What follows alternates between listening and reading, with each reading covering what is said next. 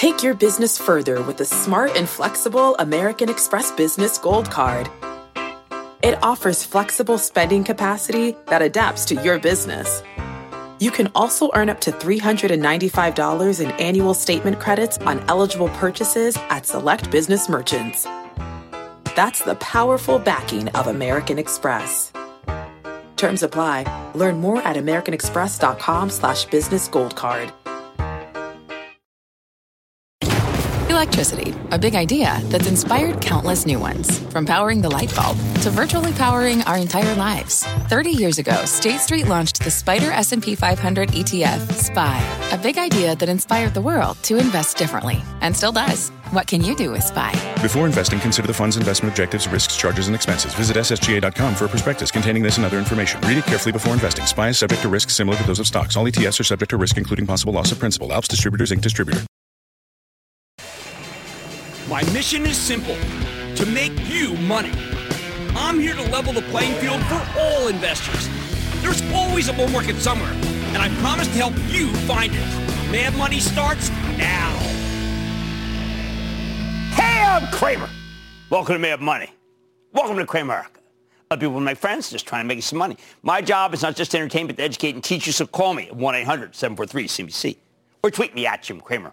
After today, that started off weak, before stocks came roaring back. Dow ultimately gaining 104 points. S&P advancing 0.28%. And there we go. The NASDAQ rising another 0.50%. You need to know that this rally from the bottom was largely fueled by younger investors who can't resist or love it and buy the dip.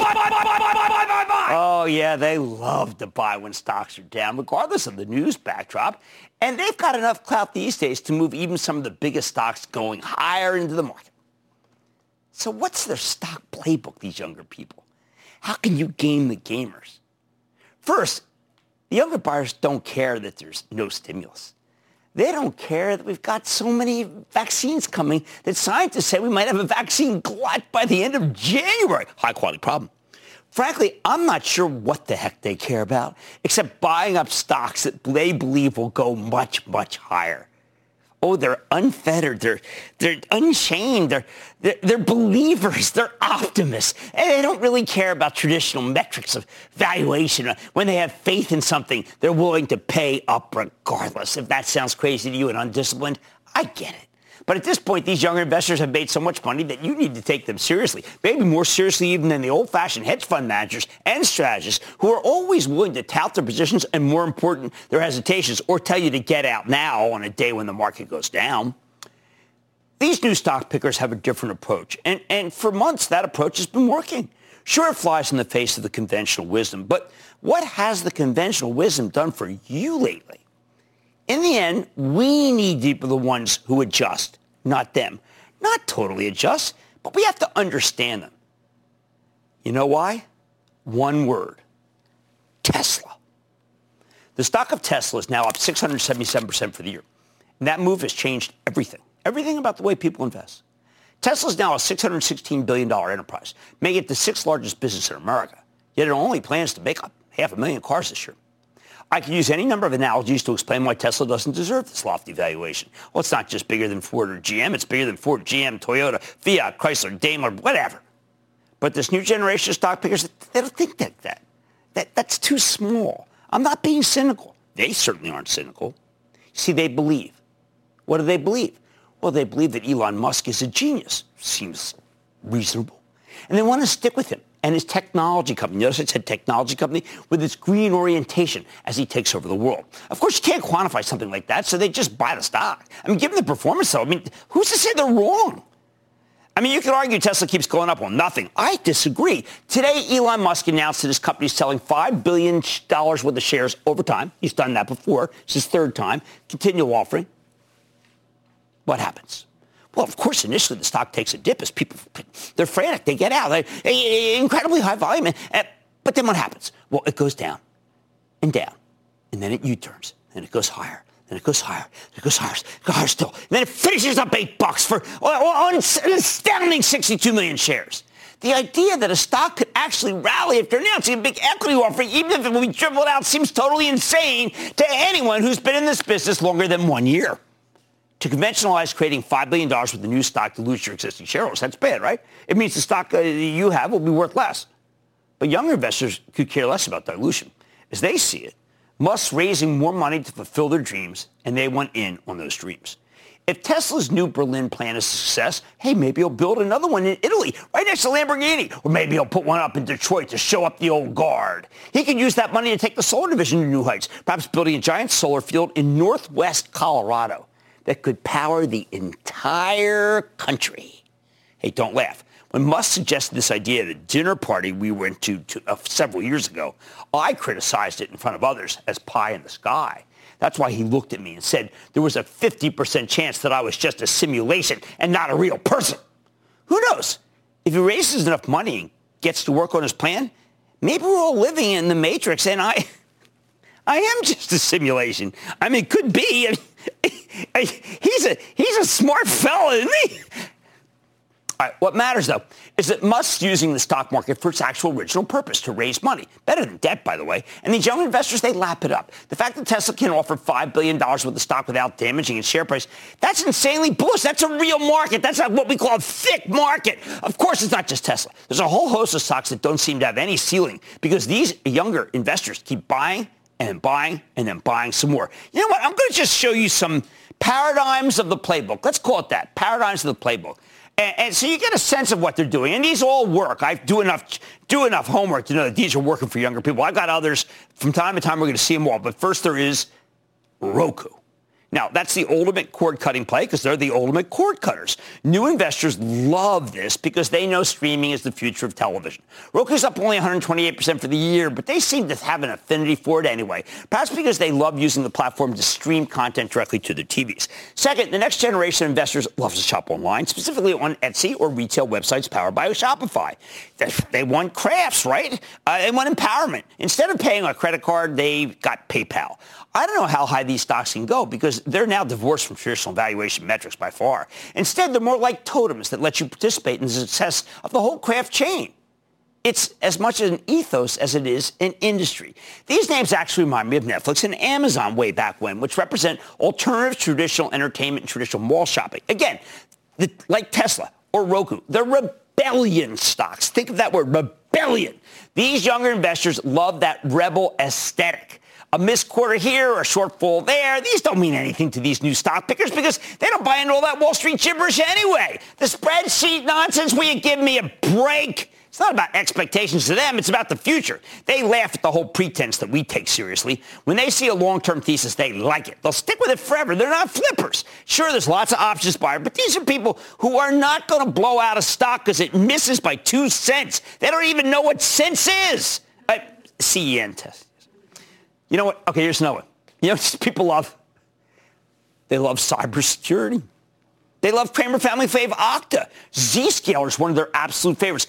They're going nuts for Palo Alto Networks. CrowdStrike, are you kidding me?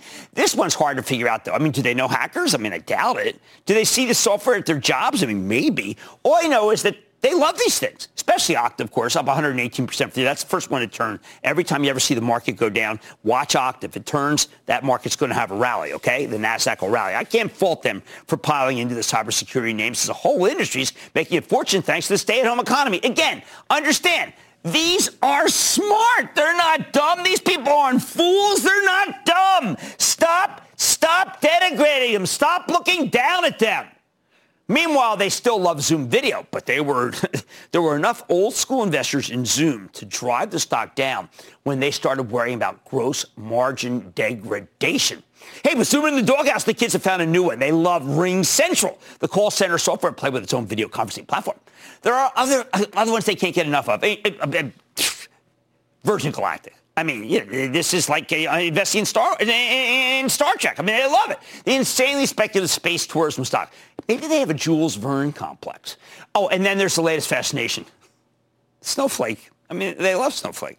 Now, I struggle to figure out if they know Snowflake because they've seen how it has changed the way companies analyze data. You don't need to have studied computer science at Stanford anymore to be a data analyst when your company's got Snowflake.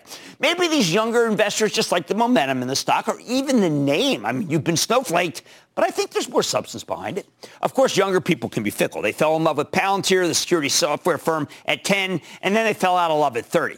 Oh, they talk about love. Fiverr, HubSpot. Don't ask me why. They go for anything electric vehicles, anything hydrogen, plug, Ballard, fuel, you name it. If it's got hydrogen in it, it's going higher. But the bottom line, I wanted to give you the beginning of their playbook. And I am going to come back again and again because I respect them. Okay? I'm not cynical. I'm not being sardonic. I respect them. You know why? Because while these buyers may be young, we're in a market where callow youth has an edge over their cynical elders. Robert in Pennsylvania. Robert. Booyah, Jim. Booyah, Robert. Big Eagles fan, unfortunately, this year. Well, I got a little quarterback controversy there, but I don't know. I talked to Carson Palmer at length today. It's not so clear that it's Carson Wentz's fault. A couple of Carsons talking. Who knows? What's up? Well, since 1977, I've been an investor in tax-free municipal bonds. Okay. I'm an older guy now, and because of what's going on with states and municipalities, I'm kind of headed in the dividend direction of equities. Okay. And I wanted to get your opinion about specifically ABV, ABB. Okay, I'm glad you asked me. I'm going to have to defend what I did today on my conference call tomorrow for our club call. We sold a little ABV. We bought a ton when it was lower, and it got to be a huge position. And out of discipline, I like that. I had great discipline. We decided to trim a little just because it was too big, but I do like the company very much, and it's doing quite well, and that yield is for real. Let's go to Chris in Florida. Chris. Hey, Jimmy Chill. This is regarding AMC with the recent announcement from Time Warner to release the 2021 movie lineup digitally. At the same time, in the theaters, with AMC still being below $4, do you think it's a good COVID reopen play? Well, it's a vaccine play. This is a foot race between whether they have enough cash in the balance sheet and when we get what I'm calling the vaccine glut, which should happen in the first quarter. At $3, it's an interesting call on the vaccine, but that's all it is. All right, today was about younger investors buying the dip. I'm trying to get you in their heads because their heads are working. They're moving the market, and many of their ideas are real good. So you're getting their playbook. Well, anybody tonight, more than 2/3 of the U.S. households own a pet. With more pet parents avoiding walk-in stores and animal adoption soaring, don't forget your shelters. Is Chewy in a prime position to profit? I'm going to talk to the CEO. Then could the upcoming Airbnb IPO be the perfect pandemic play? You know what? We're actually going to drill down and tell you the numbers. And my exclusive with Hain Celestial. Could the company's strategic efforts make it a healthy investment? Yes, health and wellness still works. I'm talking to the CEO. So stay with Cramer. Don't miss a second of Mad Money. Follow @Jim Cramer on Twitter. Have a question? Tweet Cramer. #MadTweets. Send Jim an email to madmoney@cnbc.com or give us a call at 1-800-743-CNBC. Miss something? Head to madmoney.cnbc.com. Fact. Running a business is not getting easier on your wallet. With higher expenses on materials, employees, distribution, and borrowing, everything costs more. Also a fact. Smart businesses are reducing costs and headaches by graduating to NetSuite by Oracle. NetSuite is the #1 cloud financial system, bringing accounting, financial management, inventory, and HR into one platform and one source of truth. With NetSuite, you reduce IT costs because NetSuite lives in the cloud with no hardware required. Accessed from anywhere. You can cut the cost of maintaining multiple systems because you've got one unified business management suite. You improve efficiency by bringing all your major business processes into one platform, slashing manual tasks and errors. Over 37,000 companies have already made the move. See how you'll profit with NetSuite, and then you can think of all the ways you could be spending the money you save.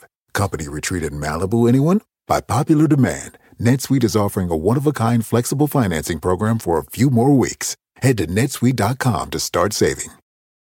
When you're hiring, the best way to search for a candidate isn't to search at all. Don't search, match with Indeed. Indeed is your matching and hiring platform with over 350 million global monthly visitors, according to Indeed data, and a matching engine that helps you find quality candidates fast. Use Indeed for scheduling, screening, and messaging to connect with candidates faster. Plus, 93% of employers agree Indeed delivers the highest quality matches compared to other job sites, according to a recent Indeed survey. Leveraging over 140 million qualifications and preferences every day, Indeed's matching engine is constantly learning from your preferences. Join more than 3.5 million businesses worldwide that use Indeed. Listeners of this show will get a $75 sponsored job credit to get your jobs more visibility at Indeed.com/madmoney. Just go to Indeed.com/madmoney right now and support this show by saying you heard about Indeed on this podcast. Indeed.com/madmoney. Terms and conditions apply. Need to hire? You need Indeed.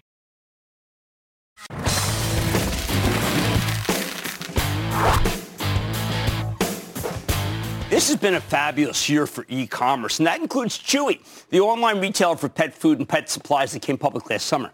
The company's become a vital resource for pet owners who don't want to shop in person during a pandemic, including me, which is why the stock surged from $29 at the end of last year to $79 today and is going up in after hours.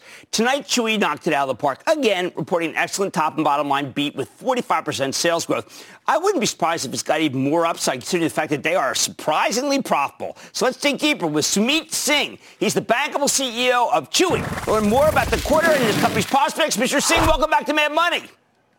Hi, Jim. Good to be here. Well, Sumit, first, I wanted to thank you for the condolence card that you sent me for when my dog, NVIDIA, passed away. That is not unusual for Chewy, is it? You take that care like that. Absolutely, Jim. First of all, sorry to hear about NVIDIA again. You know, pets are like family members. And we obviously have made it a part of our mission to be there with pet parents through the highs and lows of pet parenting. And when a moment like this occurs, it's a time for us to reach in and show empathy. And that's exactly what we're doing. Well, it's remarkable because you have a huge number of customers. How are you able to scale this kind of kindness? You know, kindness scales automatically, Jim. 18 million customers closing as of, Q3. And what we're doing is, surprising and delighting customers, whether it's, happy moments or moments of empathy.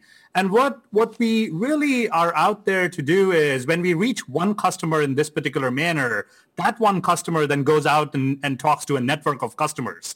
So we don't have to reach all 18 million of them as long as we're reaching enough of them in credible moments of their life. And they become evangelists of our brand. And honestly, this is what we have fun doing. This is so central and core to our purpose that we don't see it as work. We see it as part of engagement with customers and building a brand. Well, let's talk about this, what building a brand can mean. A lot of it is word of mouth. I can't tell you how many people do talk up Chewy. I talk up my dog, you know that. This is my new dog, Marley. I can't tell you how many people tell me, you know what, I once over-ordered and I called them or I had to turn it off for this month or something happened with my pet. And you didn't say, well, return the food for a credit. You told people to donate it to a shelter. That's exactly right. I mean, in our opinion, we have the most forward and customer-friendly, policies in the industry, at least when it comes to the pet category. And what we're doing there is we're helping you reconnect. Look, we understand that pet parents have a strong urge to connect and give back. And Chewy wants to be able to be a part of that mission in connecting pet parents give back to the shelter and rescue community in this case. And so we're closing the loop. Because think about it. The shelters and rescue community, especially during the pandemic, have been on the forefront, right? They were the ones leading the charge when adoptions went up. And they need help with resourcing. And if we can get our customers engaged in a process or a policy like that, I mean, that's a win-win for everybody involved. So we're happy to do that. All right, so Simi, let's talk about some of the things, the actual hardcore numbers. There's some incredible appreciation that has gone even just quarter to quarter and year over year in terms of the use of Chewy. I'm frankly astounded. A growth that I might expect in 2-3 years is happening in a quarter. How much is pandemic? How much is the word of mouth? Yeah, growth, obviously 2020 has been a tremendous boost to acceleration of the growth curve that we were already seeing. So regardless of whether we were in a pandemic or not, the secular shift that we were enjoying and executing behind was all driven by the value proposition that we bring to the space. Now, the pandemic has stepped in, and I believe that growth has accelerated. Several quarters of growth were compressed into this year. And coming out of the pandemic, we don't really believe the value proposition changing, right? The shift that was happening is already happening. We've actually accelerated that shift. There's a large market that we play in, $100 billion. And we're still only 18 million customers of 100 million US pet owning household. So we don't really believe the growth that we're delivering right now is pandemic driven. We see greater number of customers acquired. We see those customers spending more with our platform, and we see customers from all walks of life. I'll give you an example. Year to date, our customers with new pets and puppies and kittens are up nearly 40% on a year-over-year comparative basis. That's huge. Now, one last thing. You've moved into healthcare. And to me, healthcare has always been something that's very expensive for pets. When people look, we have shelter dogs. There's things, shelter cats. There's things that go wrong. It's expensive. How can you help keep the cost down for a pet owner who's worried about the out-of-cash costs? You know, healthcare is a space where we believe that our mission is to make healthcare, along with the veterinarians, by the way, who share a common mission, to make healthcare more accessible and affordable for pet parents.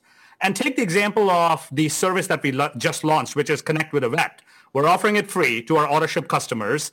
And what we're really doing there is, our data suggests, Jim, that there's up to a third of U.S. pet parents either don't visit the vet or don't do it routinely. And the reasons for that are either they feel like vet care is too expensive, or they're generally just not aware of preventative, healthcare in the pet space. And so a service like this can help connect those pet parents to a licensed veterinarian who can essentially break down the barriers, answer questions, and drive qualified traffic back into veterinarian clinics. So everybody sort of benefits from that equation in achieving that common mission of improving pet health and wellness in the country. Well, that is definitely what you are about, and you're about personalization, which seems to be impossible at scale, but somehow you've done it. And I think that's because you have a heart. You're a pet owner like I am, and you care. That is Sumit Singh. He is the CEO of Chewy. Congratulations on that EBITDA positive quarter. Fantastic work. Great to see you again. Thank you, Jim. Great to see you too. Thank you. Guys, this is one of those stocks like I talked about at the top of the show. It's going to be seized on and taken even higher. You may not like that because it's expensive, but I listen to what's going on and I say, I'd like to own some Chewy. They have money's back there. Good break. Summer, the best time of year, usually doesn't come with a great deal. Soaring temperatures come with soaring prices. But what if there's another way? With IKEA, your summer plans can last longer than 2 weeks of vacation and be more affordable. Here, everyone can have lounge chair access, no reservations needed. From affordable outdoor furniture to stylish accessories, we have all the essentials you need to soak up summer in style, no matter the size of your space. Start planning a better summer with IKEA. It's your outdoor dreams inside your budget. This podcast is supported by FedEx. Dear small and medium businesses, no one wants happy customers more than you do. So you need a business partner just like you.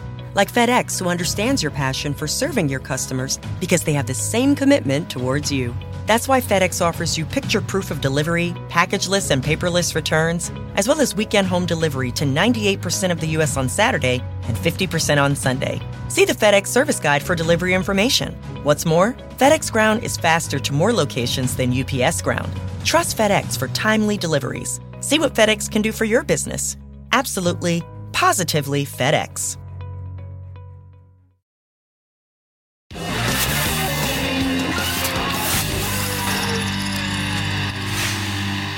The IPO market came roaring back to life in September, as we know, with a slew of huge deals, like Snowflake. But then Wall Street got distracted by the election. Now, though, we've processed the election, and we're about to get a pair of colossal, hotly anticipated initial public offerings. Now, last night I walked you through DoorDash. That's a digital food delivery platform I like so much is coming public tomorrow. I think it's an incredible business, but the hype off the charts right now. I don't know if I like that. So I'd be a buyer if you can get it for $100 or less. Now, if that sounds conservative, you need to know there are plenty of other opportunities in this market, including this week's second gigantic unicorn IPO, and that's Airbnb. which comes public on Thursday. What can I say about these guys? Airbnb has almost single-handedly disrupted the entire lodging industry by creating an online marketplace where regular people can rent out their homes to strangers. The company has more than 4 million hosts offering everything from a single room apartments to entire luxury villas. And the company's going global, operating in over 220 countries. I didn't even know 220 countries existed. Now, things look really bad for Airbnb when the pandemic rolled over us in the spring and travel ground to a halt. The company had to do an emergency capital raise in April that valued the business down at $18 billion. Wow. I mean, it was at $31 billion before that in 2017. Less than a month later, Airbnb laid off a quarter of its workforce. It was pretty jarring. It was a dire moment. But in the last 7 months, the company's made a remarkable comeback. As the pandemic wore on, and then on, a lot of us started going stir-crazy. People became desperate to get out of their homes. The whole country barely needed vacation. Still does, by the way. Unfortunately, there aren't many ways to travel safely when a potentially lethal virus is spreading like wildfire. Can't stay in a hotel. You might have to pack into a crowded elevator. And even if there are no other guests, you still come into contact with the staff. I mean, the place is not compatible to social distancing. And that's where Airbnb comes in. When you rent a place on their platform, you control that platform for the whole duration of your stay. So you get there, you give the place a scrub down with Clorox wipes, maybe some Lysol, and then you kick back and you relax. Sure enough, we started hearing that Airbnb's doing fabulously well, especially compared to the hotel industry. Suddenly the stock was ready to come public. So what do we think of this one? First off, Airbnb has a terrific platform. They've cracked the code on getting strangers to trust each other thanks to a system of reviews, great reviews, secure messaging, risk scoring, background checks, cleanliness standards, fraud prevention, secure payments, and, of course, their generous refund policy. Although some people think it's not generous enough, I understand. Many others think that it's happy to have a refund at all. Before COVID came along, this company was taking the lodging industry by storm. They've had the hotels on the ropes for years. Management believes they could be dealing with a $3.4 trillion total addressable market between short-term stays, long-term stays, and travel experiences. I agree with them. Second, unlike a lot of these unicorn stories, Airbnb has real discipline when it comes to spending. Remember, after the virus turned the world upside down, this company cut costs aggressively. On top of firing 25% of their employees, brutal, they suspended nearly all their discretionary marketing spend, cut executive salaries for 6 months, froze new facility build-outs, and slashed capital expenditures. And the result?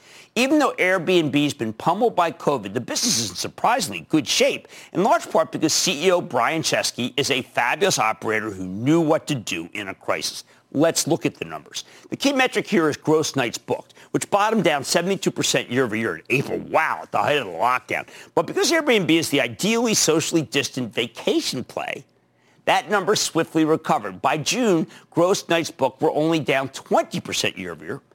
That's the good news. The bad news. That number hasn't recovered any further. It's down 23% in September. There's only so much you can do in the middle of a pandemic. Like, where are you even going to go once you get there? That is a real issue, isn't it? And the surge is not helping. However, Airbnb's daily rates are up roughly 20% year over year. That matters, meaning they lose in volume, but they're coming close to making it up in price. Before COVID came along, we knew that business was on fire. Airbnb delivered 32% revenue growth in 2019. Stellar. It threw off a ton of cash, too. However, because 2019 was an investment year, the company lost money, even though they'd put up a positive operating profit 2 years before. It's not really clear whether those investments paid off. But I like that Airbnb has the flexibility that comes from being almost profitable. That's often enough for the growth stock buyers in this market, including this new cohort I keep talking about. How about the future? Difficulty here is that we don't really know exactly what the future will look like once everyone's vaccinated and the economy goes back to normal. But we do know it's going to be better. With COVID cases exploding right now, Airbnb is going to have a real ugly fourth quarter, and that weakness could very well extend into the first quarter of next year. But think about this. By the time April rolls around, millions of people should be vaccinated. Remember, I'm calling it the vaccine glut. And I have to believe we'll see recovery in the travel stocks in a rapid fashion. Plus, once we get to March, Airbnb is going to be up against some incredibly easy comparisons. They sets the company up for some monster year-over-year growth. In other words, this business will look great in 2021, especially when you layer in all the cost cuts they put through. On top of that, Airbnb's a last-man-standing situation. Sadly, a bunch of smaller bed and breakfasts are going under. which means less competition. But the next few months could be pretty rough, especially if IPO investors freak out when they see Airbnb's first quarter out the gate. They shouldn't. They should know that. They should be listening. Meanwhile, they've got some real competition. There's Vrbo, Expedia's vacation rental subsidiary, and there are at least a half dozen smaller players in the same space. Still, I think Airbnb, I'm telling you, I think I'd buy it. Yes. Right price, but I would buy it. The stock's expected to come public between 56 and 60. Got to figure it'll be at closer to the higher end of the range or even above it. At the high end, this company would have a $42 billion market cap, not down with 17 where it was. But, listen, this is a big company, and it's a good one.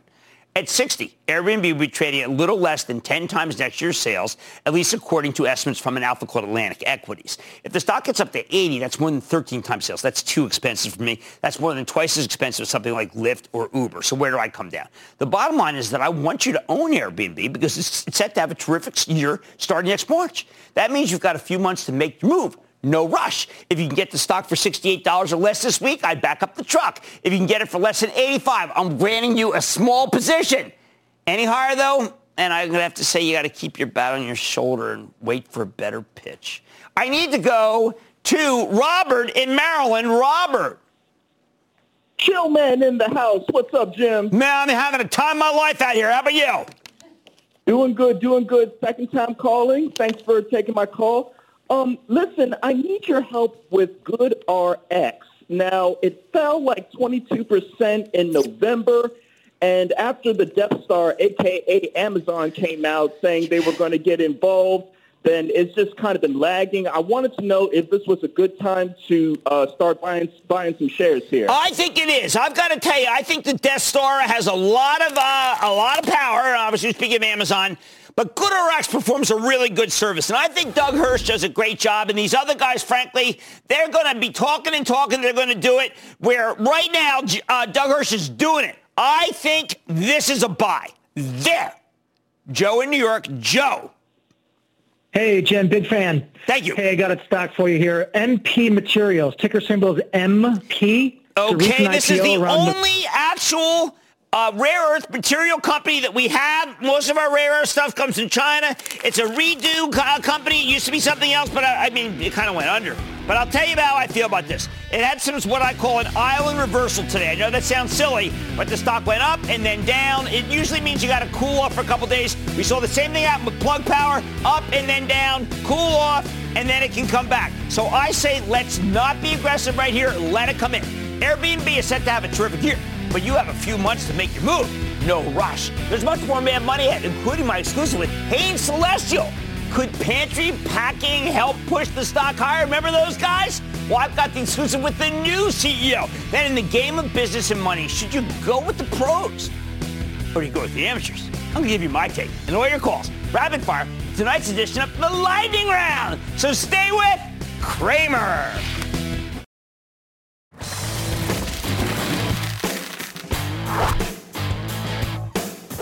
In a market that's too exciting for its own good, you could end up missing some big winners simply because they're not flash enough. But I love a nice, quiet bull market, which brings me to Hain Celestial. Here's a natural organic food and personal care company. You might know them as Celestial Seasonings, Earth's Best, Garden of Eden, Health Valley, Alba Botanica, and Avalon Organics, among other brands. Now, for years, Hain Celestial was one of the best growth stories around, with the stock running from the single digits in 2009 all the way up to 70 in 2015. We recommended it constantly.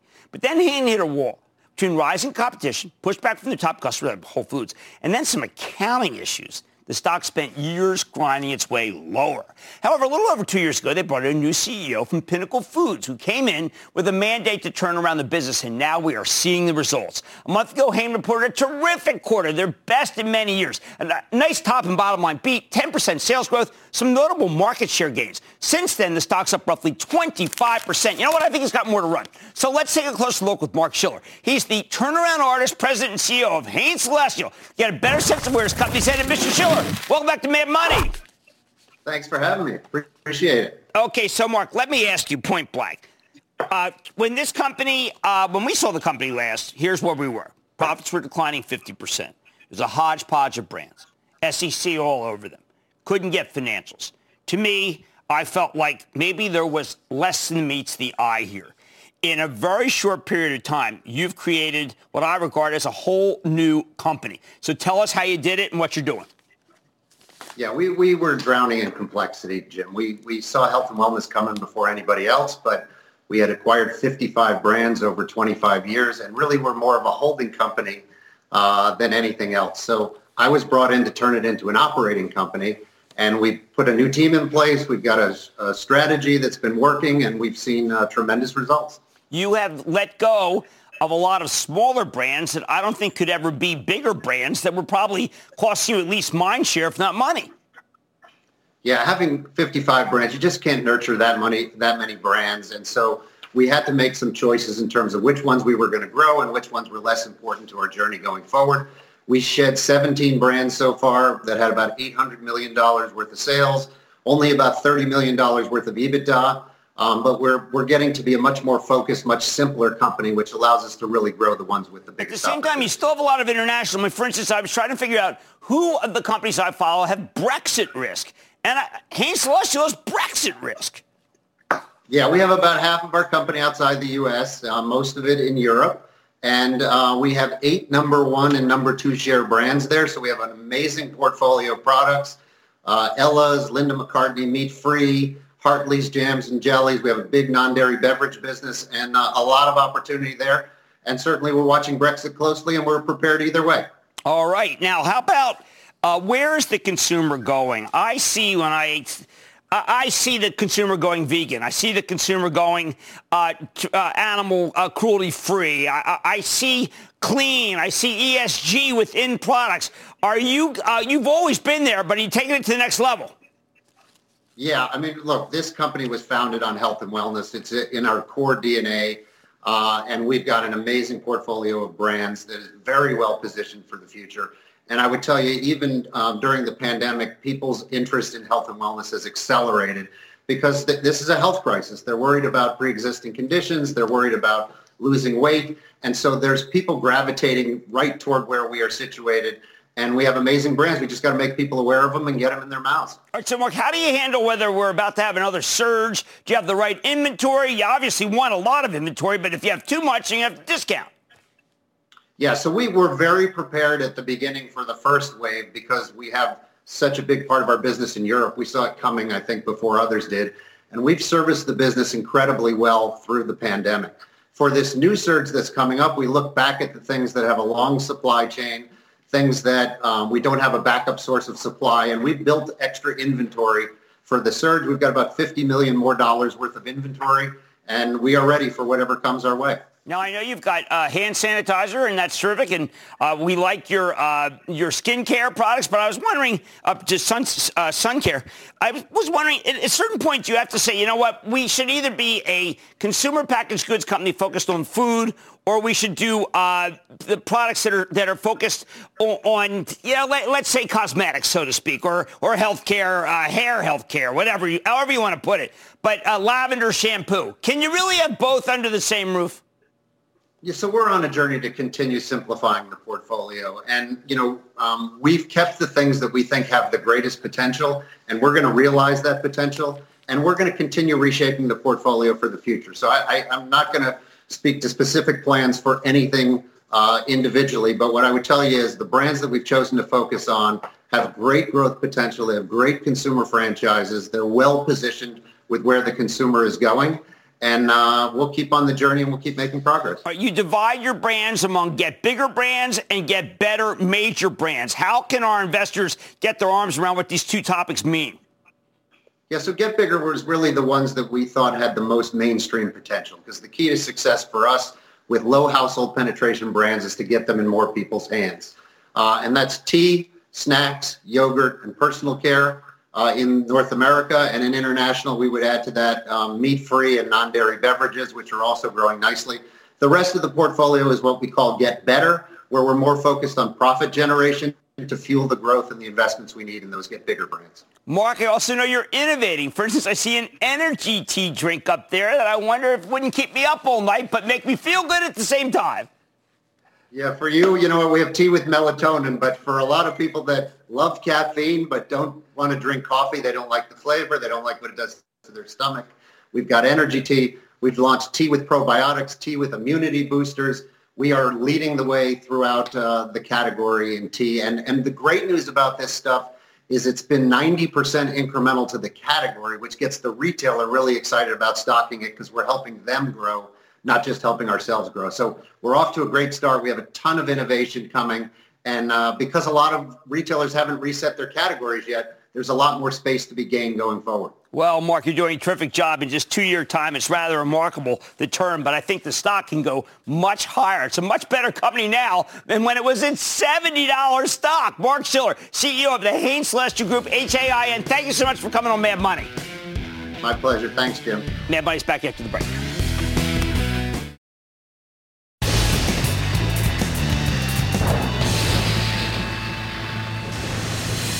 It is time. It's time for the lightning round.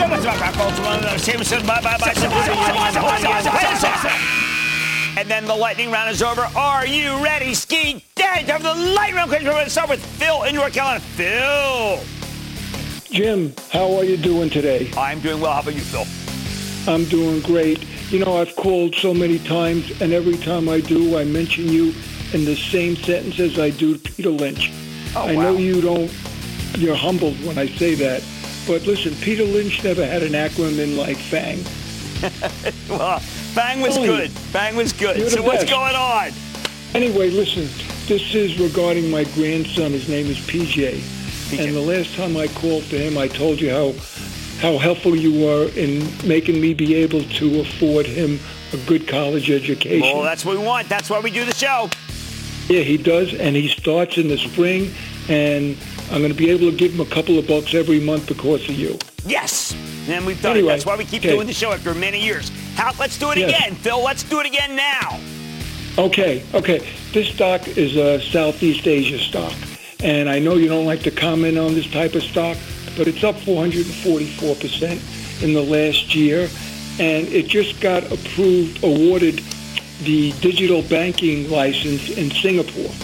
I think you might know what stock I'm talking about. Yeah, SE. Right? SE. Now, here's the problem with that one, sir.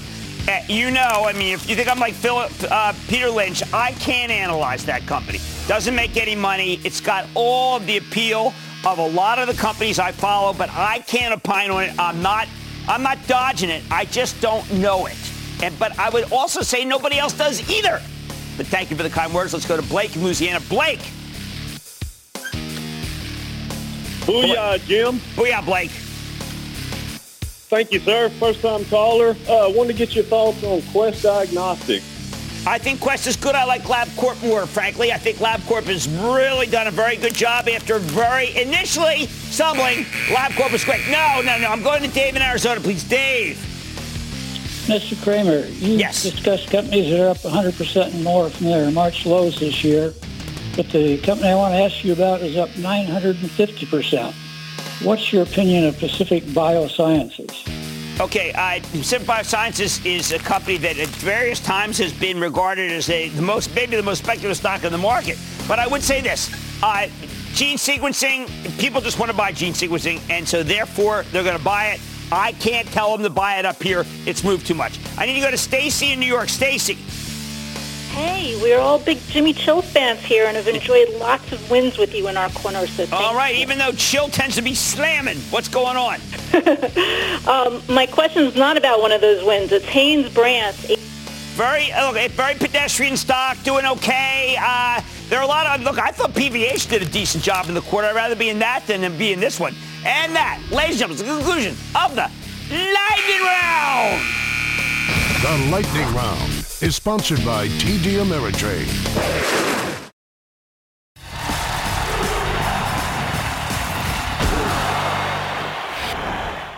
We are a nation of armchair quarterbacks. We watch the professionals play the game, and every time it looks like they make a mistake, we think we know better. Sometimes that's actually good. When it comes to stock picking, lately the amateurs have been trouncing the professionals this year. Sometimes it's harmless, talking trash about football players. But occasionally, you know what? The experts really do know what they're talking about.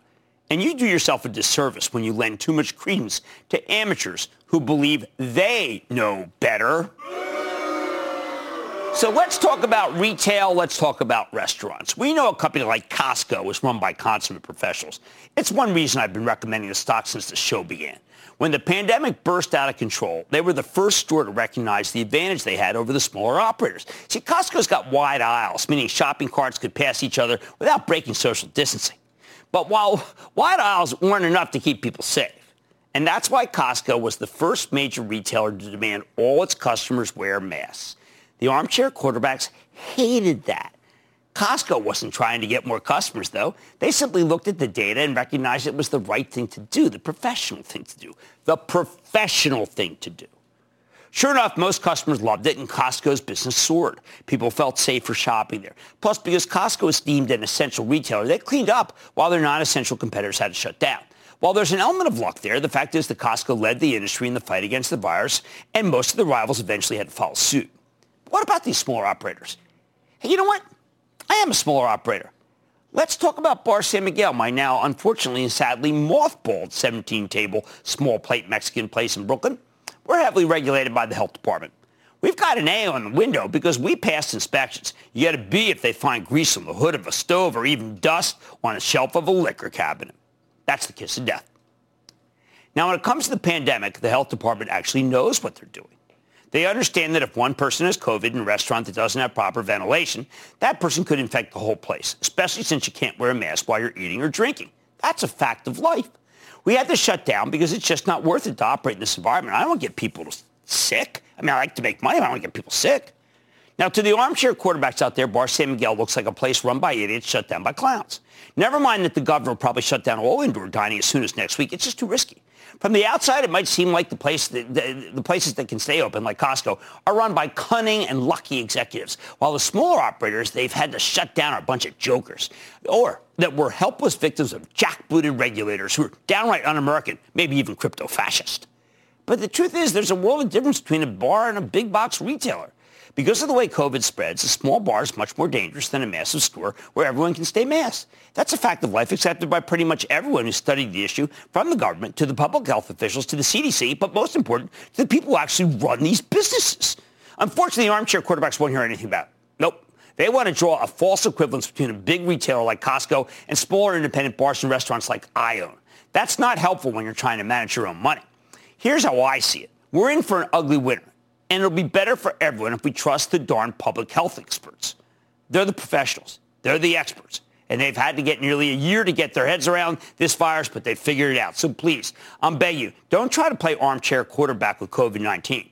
We're almost at the finish line. The vaccine is coming. And there could be a vaccine glut by the end of the first quarter. So let's not drop the ball in the home stretch to completely mix sports metaphors. Listen, when you're picking stocks, the amateurs can run circles around the professionals. But the stock market's a weird place where every trade has two sides. When it comes to public health, though, there's actually only one side of the story. And you'll be in much better shape if you believe it. I wish everything could stay open. We go back to normal. But that's just not how it works. Anyone who tells you differently doesn't know what they're talking about. I'd like to say there's always a bull market somewhere, and I promise to try to find it just for you right here on Mad Money. I'm Jim Cramer. See you tomorrow. The news with Shepard Smith starts now. This podcast is supported by FedEx. Dear small and medium businesses, no one wants happy customers more than you do. So you need a business partner just like you. Like FedEx, who understands your passion for serving your customers because they have the same commitment towards you. That's why FedEx offers you picture proof of delivery, packageless and paperless returns, as well as weekend home delivery to 98% of the U.S. on Saturday and 50% on Sunday. See the FedEx service guide for delivery information. What's more, FedEx Ground is faster to more locations than UPS Ground. Trust FedEx for timely deliveries. See what FedEx can do for your business. Absolutely, positively FedEx.